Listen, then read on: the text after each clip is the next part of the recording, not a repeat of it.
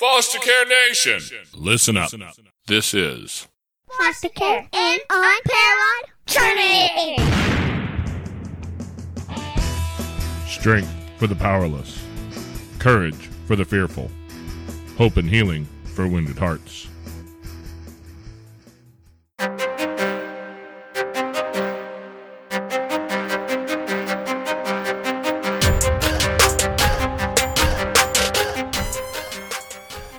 Hello, welcome back to Foster Care, an unparalleled journey with Jason and Amanda. Today's guest is Debbie Osborne. She has a book called Raising Other People's Children, and she got a lot of experience from working as a social worker, being a single foster parent, and even diving off into the realm of law around all of that a bit. How are you doing today, Debbie? Doing fine. Thank you so much. Oh, man. So tell me, what first brought you into the foster care arena? Well, it was my work as a social worker. When I first got out of college, I had a degree in education and decided I didn't like the idea of being a teacher. My group skills were not as good as my one-on-one skills. So I ended up moving into social work and working as a probation officer with juvenile court in the metro Atlanta area. And that work brought me just face to face with the need for people to help raise kids and take care of kids. So what made you decide you wanted to be a social worker to begin with? Well, like I said, I'd gotten out of college with a degree in education. I've always enjoyed working with kids. My parents had worked with kids when I was growing up. They always had various church ministries and camps and that sort of thing. And so I had sort of grown up in that. And then when I got out of school and started looking for a paying job to support myself, my mother was working in one of the juvenile detention centers in Georgia. And so with that interest in my background in teaching, it was just a natural fit to move into the one-on-one field. So how did that really impact your life as you stepped into that? I mean, you had obviously already seen some of that from your parents' work, grown up with that. Did it really impact your life when you became personally involved in that way? Yes, it did. It completely changed my perspective on on the system, on what was needed, on the fact that so many of these kids. I found myself liking the kids more than their parents, and realizing that if the most important thing for these kids was a stable family, and lacking would be a stable situation with a trusted adult, someone that they could maybe connect with and learn from. And so I just felt the need to start providing that where I could. So as you stepped in, you I assume had a lot of real one-on-one interactions with these kids. What was that like for you to be the person kind of in charge of that moment where you're trying to help these kids now and understanding their situation and trying to figure out how you can best serve them? Well, the first thing I had to come to grips with is the fact that I was not the person who was supposed to be there. That if the world worked the way it should, I would not be involved in these kids' lives. And I worked with older kids and teenagers, so they were by that point in their development very aware of how the world was supposed to work with a biological family and stable and specifically their biological family. And so the fact that I was there in their mind was just a signal that something was terribly wrong with the world. And so their sense was that, that I was not supposed to be there. And in some cases, their sense was that I and the social worker were barriers to them getting to where they were supposed to be and getting their life back to normal. So, again, a lot of it depends on the age of the kids. The younger children were more accepting. The older kids had a much stronger sense of displacement and that I wasn't supposed to be there in their lives. So that was the first thing that I had to come to grips with, was that it wasn't going to be a Cinderella story with these kids, and that I had to acknowledge their loss and understand where they were coming from. And in some cases, we were able to establish a family, and I've stayed in touch with them in the years since. And in other cases, I wasn't. They I guess wandered off, maybe the best phrase. And so it was not the script that I would have written, but it was the script that they had for their lives. So how many of those kids that you were in connection with have you been able to stay connected with through the years? 2 that have become part of our family, and I've never had biological kids, but between foster kids and step kids, my joke is that I have a collection of 7 kids and 10 grandkids now. Wow.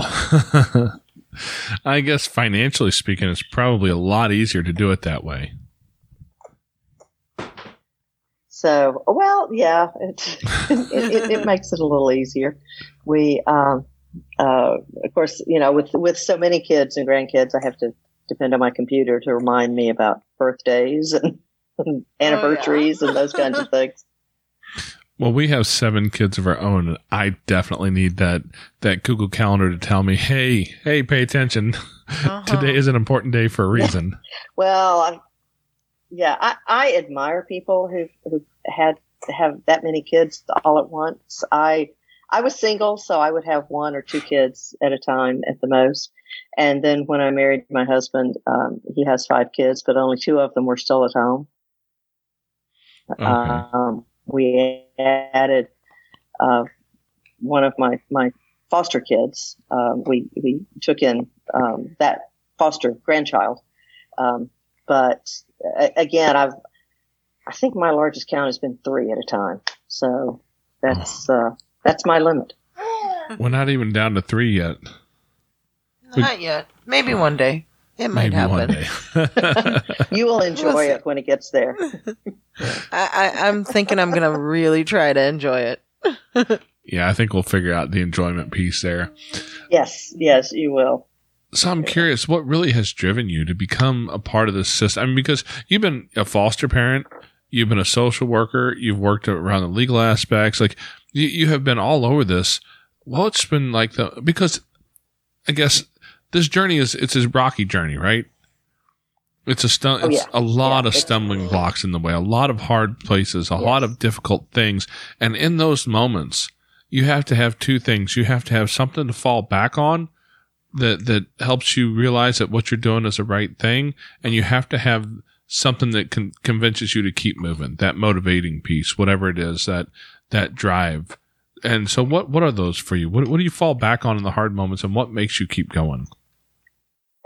Well, there's a couple of things that I fall back on.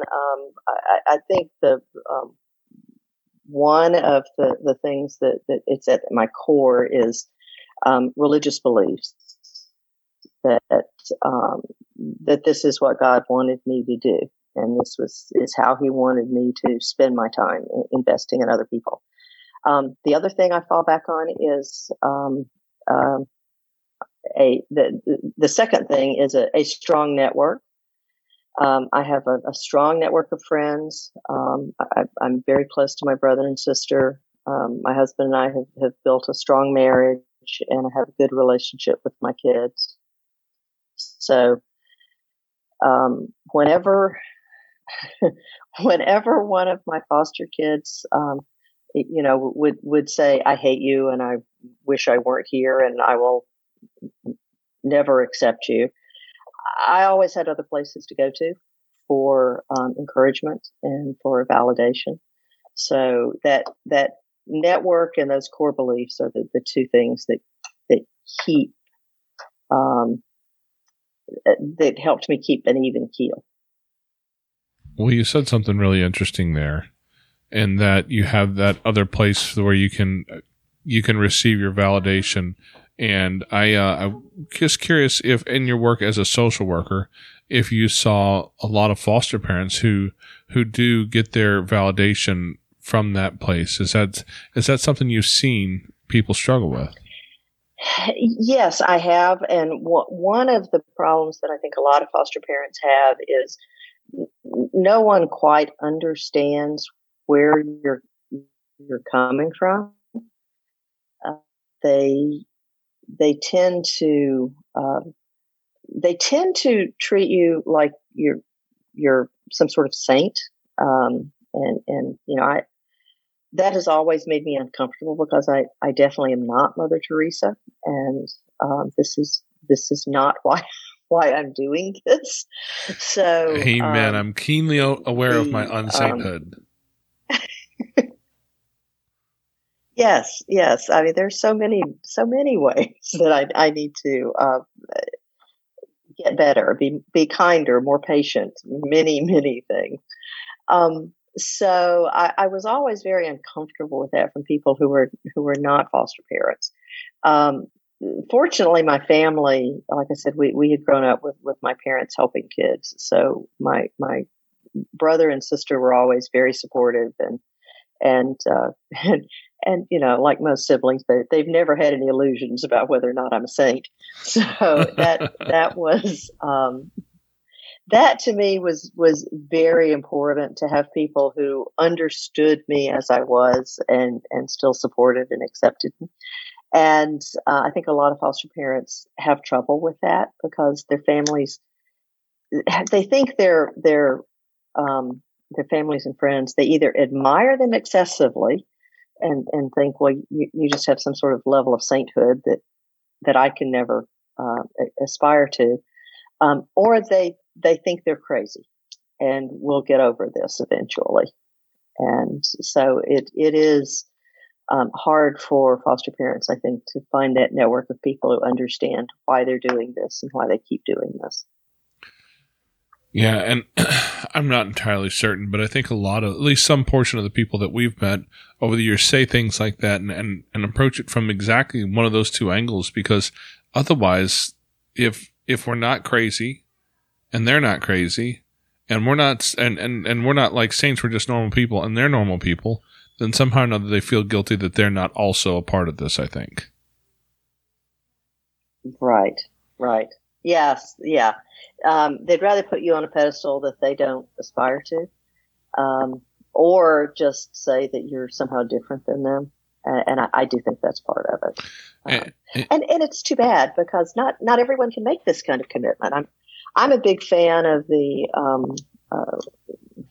one community, one child, where people can help you by being respite care, for example, or helping with birthday presents, or there's any number of ways that people can support foster care without becoming a foster parent. There certainly is. There's a lot of ways that you can reach out and support. Not everybody is ready to do that. And that's one of the things that we talk about a lot. We are so very into the idea of people helping kids, but if taking care of kids in your home is not your thing, if it does not set your soul on fire, my God, we do not want you doing it. Because it takes a lot out of you to do it. It does. And you have to find ways to recharge your batteries, and that network of people, self-care, I think is very important. And just understanding my husband and I, we're old people now, so I don't think we'll be doing foster care anytime soon, but We are looking at, for example, finding a group that works with mentoring children who have aged out of foster care and who need mentors. They don't need parents, but they do need a support network and the mentoring. So I'm feeling that may be whenever I get this book launched, that may be our next phase of service. So it's people can do that. There's a lot of different areas without having to jump all in. Hey there, Foster Care Nation. We'd like to take a quick minute to step out of the podcast here and ask you guys for a little bit of support. If you could share an episode with people, friends, in a group, with family, anywhere where there's somebody who would like to hear this. Also, if you'd like to join us and support our mission, a couple dollars a month would be really helpful. You can find us on Patreon at patreon.com/fostercarenation. Now back to the show. You know, a while back we talked to Justin and Alexis Black, the authors of Redefining Normal, and they talk about their story, and they were both... Oh, yes. Are you familiar with them? Yes, I know them, actually. I got to know them through we've become friends through this foster care journey, and their book is really amazing. Yeah. They're just an amazing couple of kids. Mm-hmm. Small world. Yeah, it is a small world for sure. Yeah. But you know, one of the things that Justin and I talked about when I interviewed them was that need for mentors, and I just brought that up. By the way, if people are hearing our third co-host, he doesn't have much of value to add, but he does have a few noises while he eats his little puffs and drinks his bottle from time to time. So he's pretty cute, though. He's pretty cute, so we put up with him, and hopefully you don't mind the sound of a baby poking in and out here and there. If you do, of course not. He adds color. Yeah. If anybody has a problem with that, sorry, but that's just what we're doing today. We can't send him in the other room at 9 months old. I think we'd ask for a lot more problems. So we're just going to keep him with us. But right. I know that me and Justin talked about that mentorship thing, and he talked about how important being mentored by a handful of people in his life really was, and how that helped him change the direction of his life and reshape some of his own thoughts, reframe his experiences, and then begin to take the lessons he learned and transfer that onto the next generation and trying to help them as well. How have you guys seen opportunities to be those mentors in your life? Well, a lot of it has been through just being where the kids are. Again, back when I was a foster parent and a step parent, now as a step parent, I have been fascinated with the research on resilience, because I've worked with so many traumatized kids, and there's the ACEs study and the trauma study, and I have been fascinated with the social science and mental health studies on resilience, because one of the unfortunate side effects of the ACEs study and learning about trauma is there's a tendency to think that trauma is destiny, and that kids are forever stuck at where they are with their trauma. So one of the resilience studies shows, or a lot of the resilience studies, one of the top factors is having a mentor and having someone outside the family. So when I realized as a foster parent, for example, that I could be that person outside their family, I can never replace my kids' parents, but I could be that mentor for them. So that was one area where we found it. Another area is just organizations, coming alongside groups of foster parents. We have been able to help some foster parents just by providing an outlet, another adult for the kids to talk to. I'm a big believer in communities of people coming alongside foster parents and helping them. And then, like I said, now we're investigating groups of groups that are dedicated towards mentoring children who have aged out of foster care. Well, the numbers around kids who've aged out are frightening. I forget the they're exact. terrible. Yeah, the exact percentage slips my mind, but the chance of a kid ending up out of foster care and going into a healthy life and graduating college and never having ended up homeless or in the justice system somewhere, the numbers are they're disheartening, to say the least. They're staggering, right? So where do you see your ability to help those kids come out and then find their way into a healthy, happy life where they can become productive members of society as opposed to the way that we've been doing it for decades? Well, I think it's very difficult to know exactly how, because the foster care system, government agencies, like every organization, they will protect themselves. That's what organizations do. So for many, many years, they did that by requiring everyone who came in contact with kids to have criminal background checks and undergo training and have all sorts of restrictions that made it impossible for, back when I first started, it was impossible for me to let one of my foster kids go to a sleepover unless the parents of that child had gone through all of the hoops that were required for being a foster parent. So we've had some changes. The reasonable and prudent parenting standard now helps a lot with that you foster parents can make those sort of decisions. Even then, the rules are designed partly to help the kids, partly to keep lawyers like me from suing the agencies. So that's none of that. I don't mean any of that as criticism. It's just the way it works now. But it is still very difficult. You still have to fight a lot against systems in order to find help for what children need. Mental health issues, we really, really need to come up with more mental health for children who've had trauma, particularly foster kids. And that has been something that is woefully lacking. I'm not a therapist. I don't have the first idea how to do therapy with any of the kids that I've parented. But there were many times that I needed an expert to walk alongside me and help come up with a plan for this child's particular triggers or that child's particular hang-ups. So that's one area that we really need to change the system, and foster parents need a lot of support from that.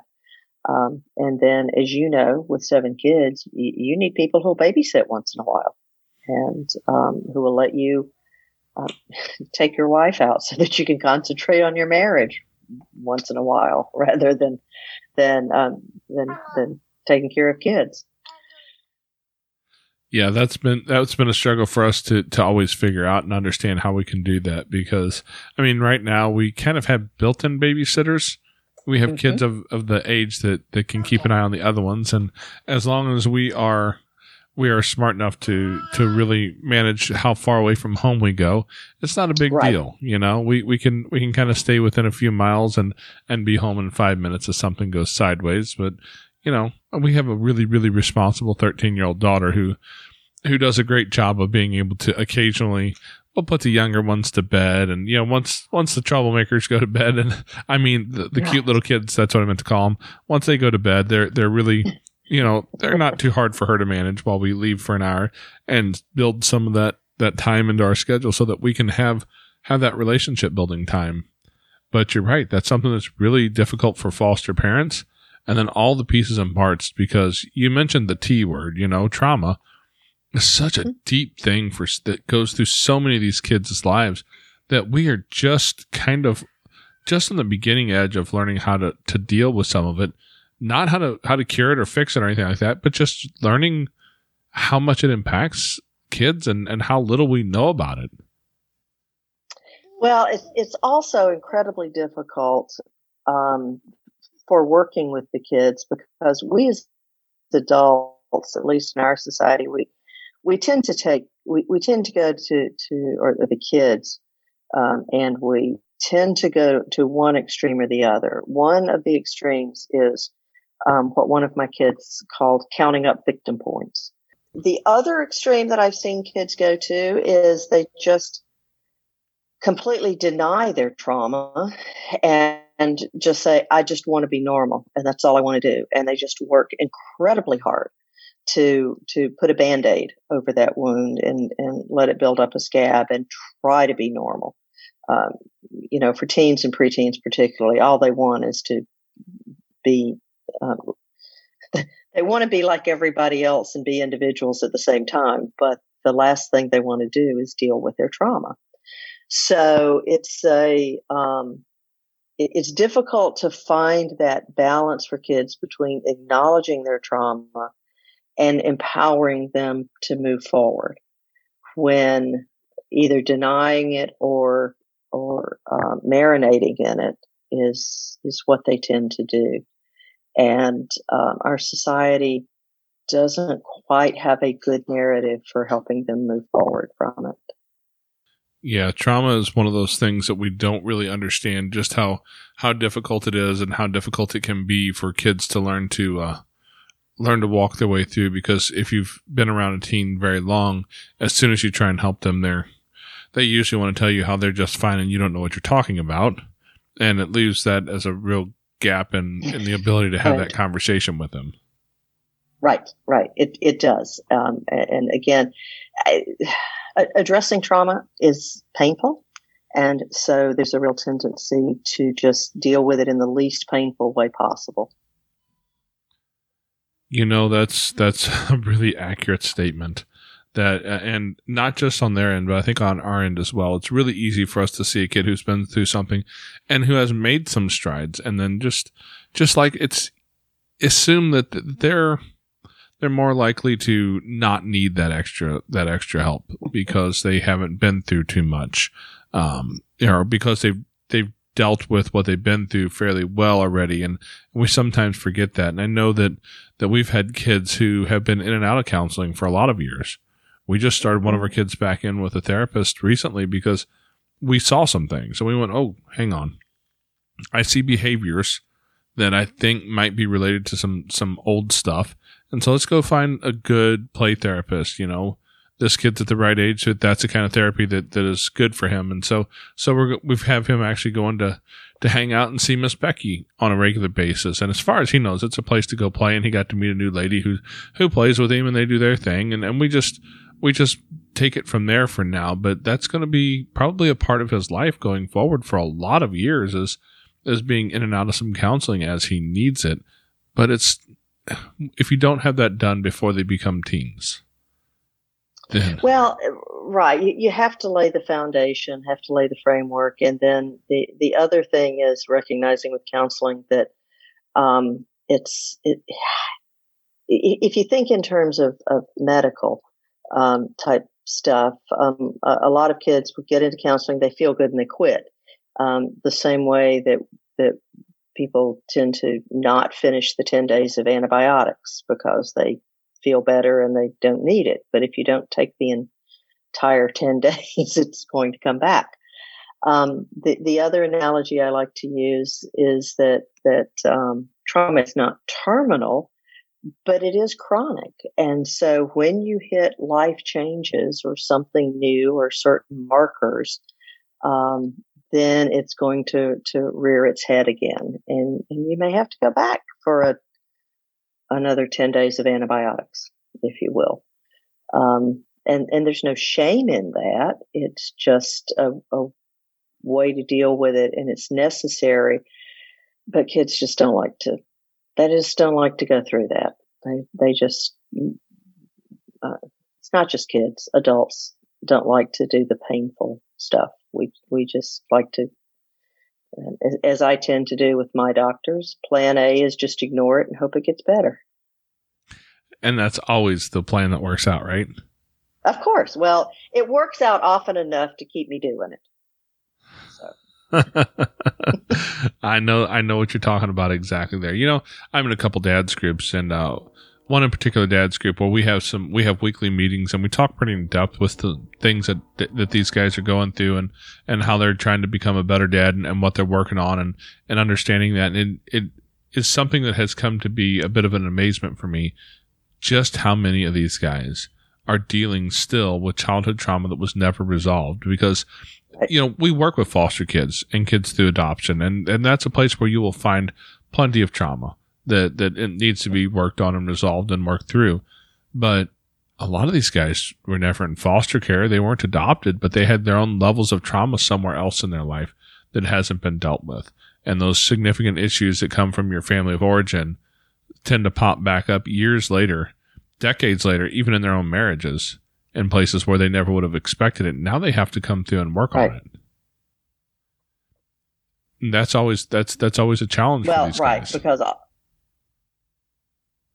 all we've done with the wound is just let it scab over, and it looks fine, but it's still under the surface there doing its damage. Yeah, it's kind of like way back when, go all the way back to the Civil War when they figured out how to cut a shot leg off, amputate part of the leg and get it to stop bleeding, and then the gangrene would set in, right? Because the true problem coming up was never really truly addressed. And I think that's a good example of how our lives are affected by our childhoods. Hey there, Foster Care Nation. If you'd like to find yourself in a group with like-minded people, head over to Facebook, and you can find us at facebook.com/groups/fostercareuj. We've got a group over there where we talk about foster care, we talk about adoption, and we talk about all the things related. If your podcast player allows it, you can also reach down and hit that subscribe button so you get notified every week when we put up uploads. Every Tuesday, a new episode comes out. We'd love to see you next week. Now back to the show. So in ways that we don't even realize. Yeah. So tell me, how has your life been really affected as you have walked this journey and dealing with foster kids, step kids, and led you into this journey of writing a book about how what you learned from foster kids has really translated into all aspects of parenting? Well, I think the big journey is working with my kids has made me more patient. It has made me more empathetic. I'm not naturally an empathetic person. I tend to be very left brain.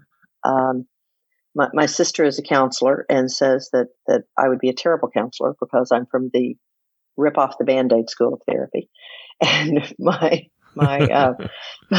my session, she says, would probably be about 5 minutes of, okay, so we've established you make stupid decisions. Quit making stupid decisions.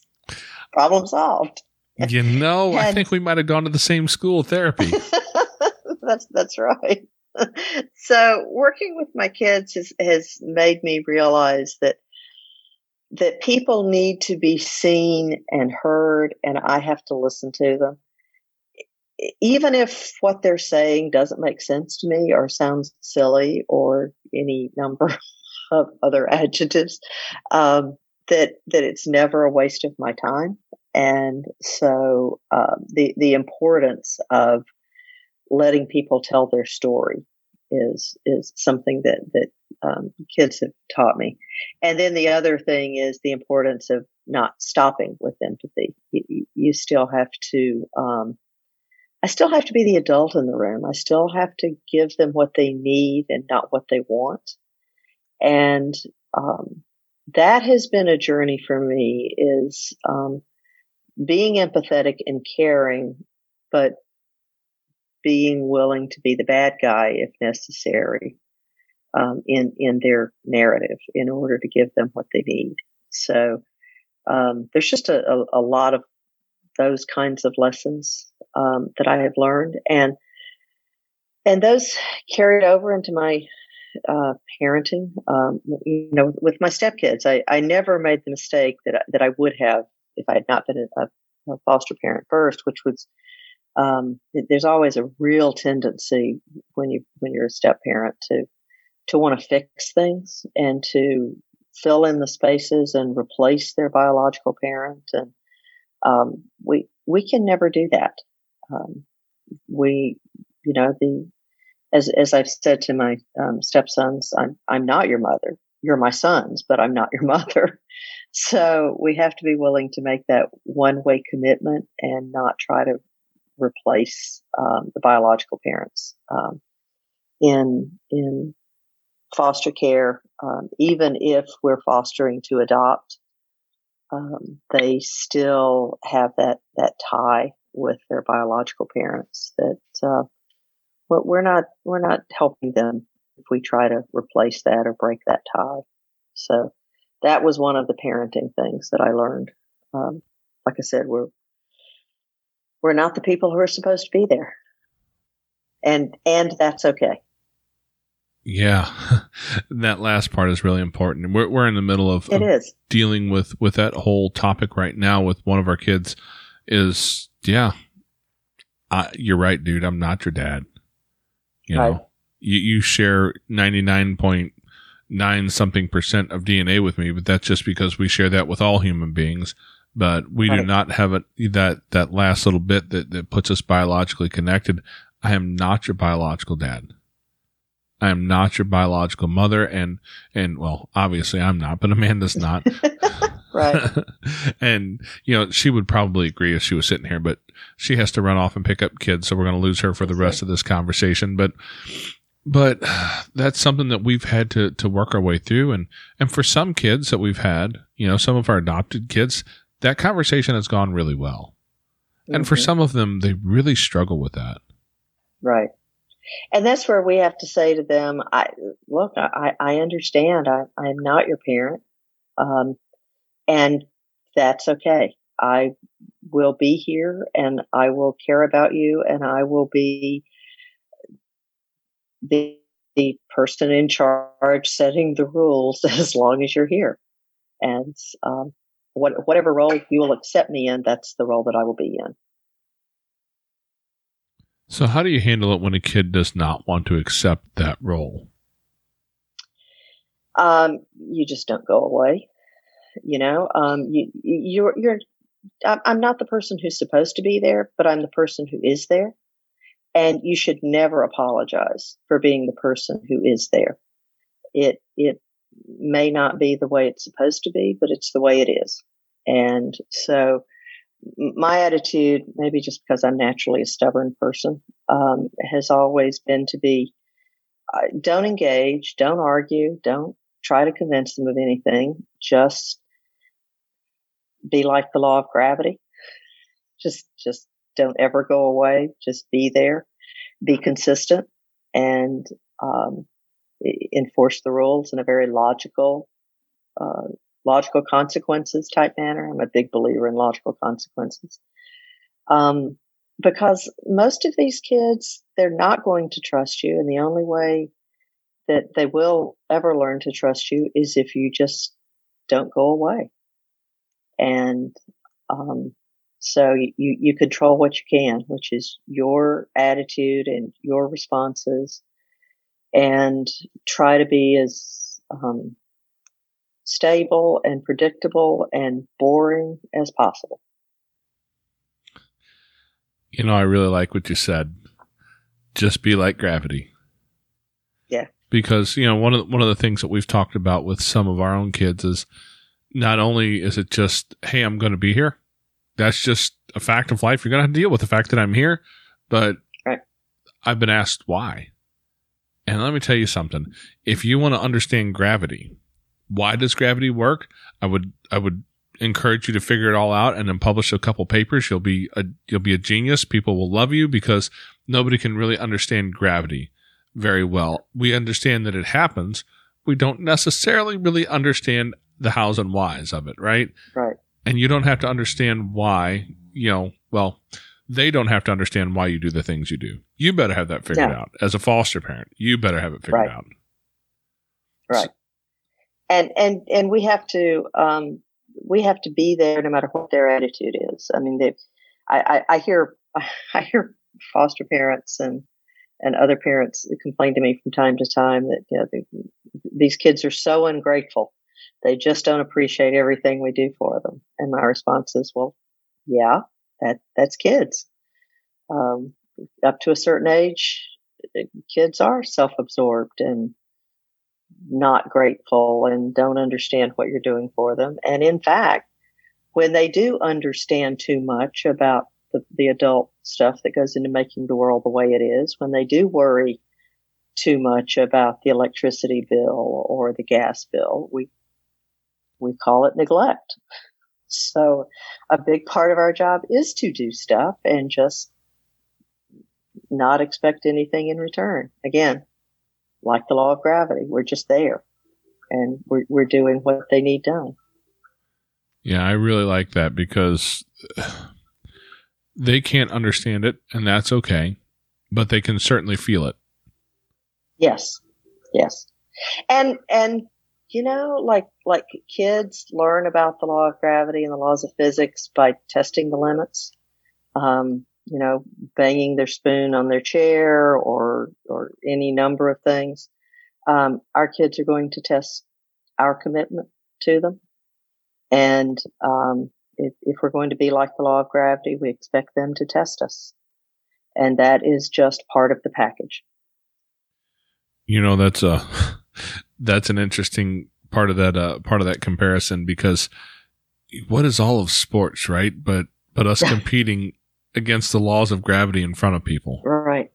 Whether it's throw a ball, hit a ball, run fast, catch a ball, whatever it is, it's all trying to show how good we are at overcoming parts of the laws of gravity. And we have an entire multi-bazillion-dollar industry based around that. And watching people test the laws of gravity. Mm-hmm. And even as adults, we still do it. And so that's an interesting, I never thought about it that way before. That's really interesting. So as you've been through this journey, you've dealt from all the different angles that you have dealt from and helped all these kids. What is some of the best advice that you can give to, I guess, at least especially foster parents or potential foster parents? Because that's a lot of who we talk to, is people who are who are already on the journey of being a foster family or becoming a foster family. What's some of the best advice you can give to parents who are in the trenches or getting ready to step in? I think the most important thing is I guess the first thing I would say is don't expect miracles. We tend to expect that we're going to fix all of these problems, and there's a lot of movies out there about it, and I love movies about foster parents. I really do. But Hollywood has to have a happy ending, and we may get a miracle, but we may not. And so we have to be willing to make the commitment to be there no matter what the outcome of our story is. So that would be probably the most important thing that I would say is our commitment is one way. It is to be there and to take care of the kids and to not worry about whether or not we're going to have the relationship. The second thing I would say is if you don't expect anything from kids I'm talking about gratitude and relationship and those kind of things. Obviously, I do believe in having high standards for kids as far as respect and those kinds of things. But as far as the relationship goes, if we don't have any expectations, we really are more likely to have a better relationship with them. Because kids are just like us. If we give them the freedom to reject or accept us and it doesn't make any difference in our commitment to them, then they're more likely to trust us and believe us. It doesn't always happen, though, but it is more likely to happen. You know, one of the themes I really hear you talking about is understanding our commitment to them and understanding where our commitment comes from and what we expect in return and what kind of attachments we have to that return.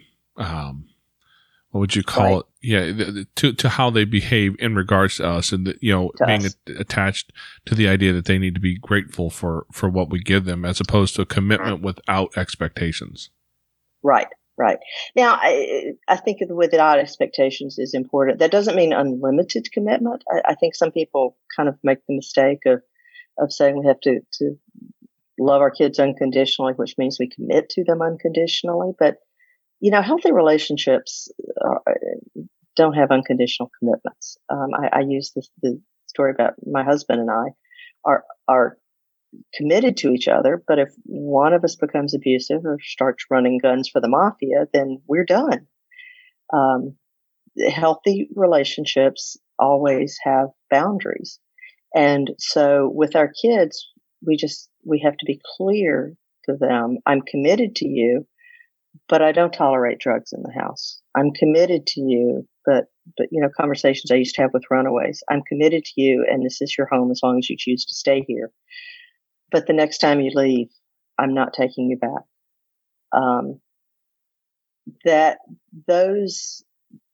It wasn't about our relationship. It was simply about boundaries of what was acceptable and what was not. So those are two very important but very different concepts. Yeah. Because, and you mentioned runaways. That's a big thing in the foster care system. Oh, yeah. That happens a lot. And I'm not going to say that I'm here to give you the answers as to how to deal with that, because I'm not. Period. I'm just not. I don't have that information. But because if you're foster parent very long, it's a good, and depending on the age of the kids you deal with, most of the kids we've dealt with are fairly young. Right. Personally, I can be a 3-year-old at heart really fast. I can be a 3-year-old at head too. Ask my wife. And I love that age group. It's a good one for me. But you're not going to see a lot of runaways at 3 years old. But if you have 13-year-olds, 15-year-olds, 17-year-olds, you're probably going to experience some of that. How have you counseled parents to get through that? Well, the first thing you have to understand with runaways is it's a coping mechanism. And it's what they do. Runaways run away. That's the saying in the field. So it takes a lot of therapy and a lot of love and concern for to teach them new coping mechanisms. So you have to understand that's really what you're doing here, is you're helping them develop a new coping mechanism. It's not a logical process. It's a trigger and a response. So then the other thing is, I've had runaways. It depends. Some of them, I went after them. I knew where they were. Some of them, it happened so often that I just said, when they come back, they come back. I had one child who, gosh, she was back and forth, and then, was gone for a long time. When she decided she wanted to come back, she had aged out of the system. She was close enough that the foster care system just didn't want to deal with her anymore. And so I let her come back and stay with me. But that was when I started saying, okay, you have to take on adult responsibilities. I'm not supporting you anymore. And so if you're not in school, you have to be paying one of the utility bills. I made it manageable for him, trying to give him a glide path to adulthood. She was fine, and then she ran away again.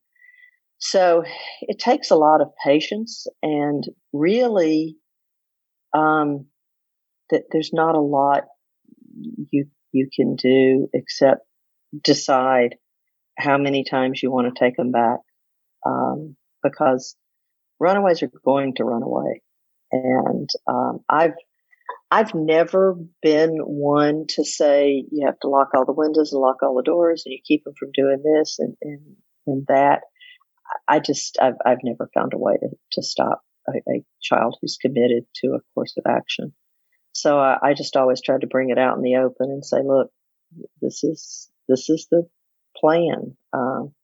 I know you're going through a tough time. I know your impulse is to run away from it and make yourself over again and start fresh.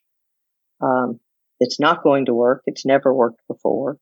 But if you choose to stay here, here's how we will deal with it. If you choose to leave, here's how we will deal with it. Yeah, those hard boundaries. For a lot of parents, that's really hard to handle those hard boundaries. I imagine you're kind of wired similarly to me because I'm not from the school of pragmatism. I am actually an instructor. I grew up in that with that mentality in my home. Now, my wife, on the other hand, she grew up in a different world, and she is definitely more empathic than I am most days. I've had to really work to learn to build that skill set over the years, and I've become much better at it. But at the end of the day, my first impulse is, hey, this is not that complicated. If you stop doing stupid things, then stupid things will stop happening to you. Your life will get better. It's not that complicated. It's just hard. Let's do some hard things together. But that's never met with a whole lot of acceptance from kids. No. And from my wife's side, where she is much more empathic, it's really difficult for her to lay those hard boundaries and stand by them. It's been one of the dichotomies in our relationship. We've had to work hard to resolve for a lot of years. We've gotten really good at it now, but it's taken a couple decades of work to get there.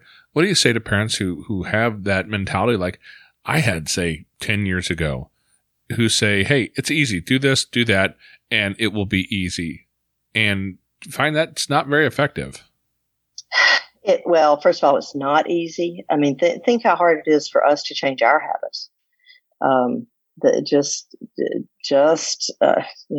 Giving up chocolate for Lent is a big deal. So for kids who have been traumatized, their coping mechanisms are things that have, in many cases, helped them survive to get to this point. So, it's not to be easy for them to give up. And the second thing is it's working at a level that we can't reach by logic. And, it seems very logical to us, and it may seem logical to them. They may be able to parrot the words, but what is extremely difficult for them is, acting on it. And putting it into action. And, so it's the goal. Well, first of all, it's always hard. Like you said, let's do some hard things together is the way we need to approach the kids. But I also had to realize it was not as simple as I thought it was. It is all mixed up with a lot of trauma, a lot of emotions, a lot of primal fight, flight, or freeze impulses that you just cannot reach with words or logic. And once you realize that, then you just have to learn. You have to work with kids and take it one tiny little step at a time. And they just cannot comprehend getting from point A to point B in one grand scheme like adults can. Yeah, my understanding of human psychology is that neocortex, a place where you build all those sorts of thoughts, those future planning, a lot of that super logical stuff doesn't really develop until the neocortex is finished developing around, depending on the person you listen to, somewhere between about 22 and 26 years old. And when you take a kid of trauma who's been, perhaps stunted at some point in their early development for a while, that may take even longer. And it's so challenging. Yes, it will. And yep.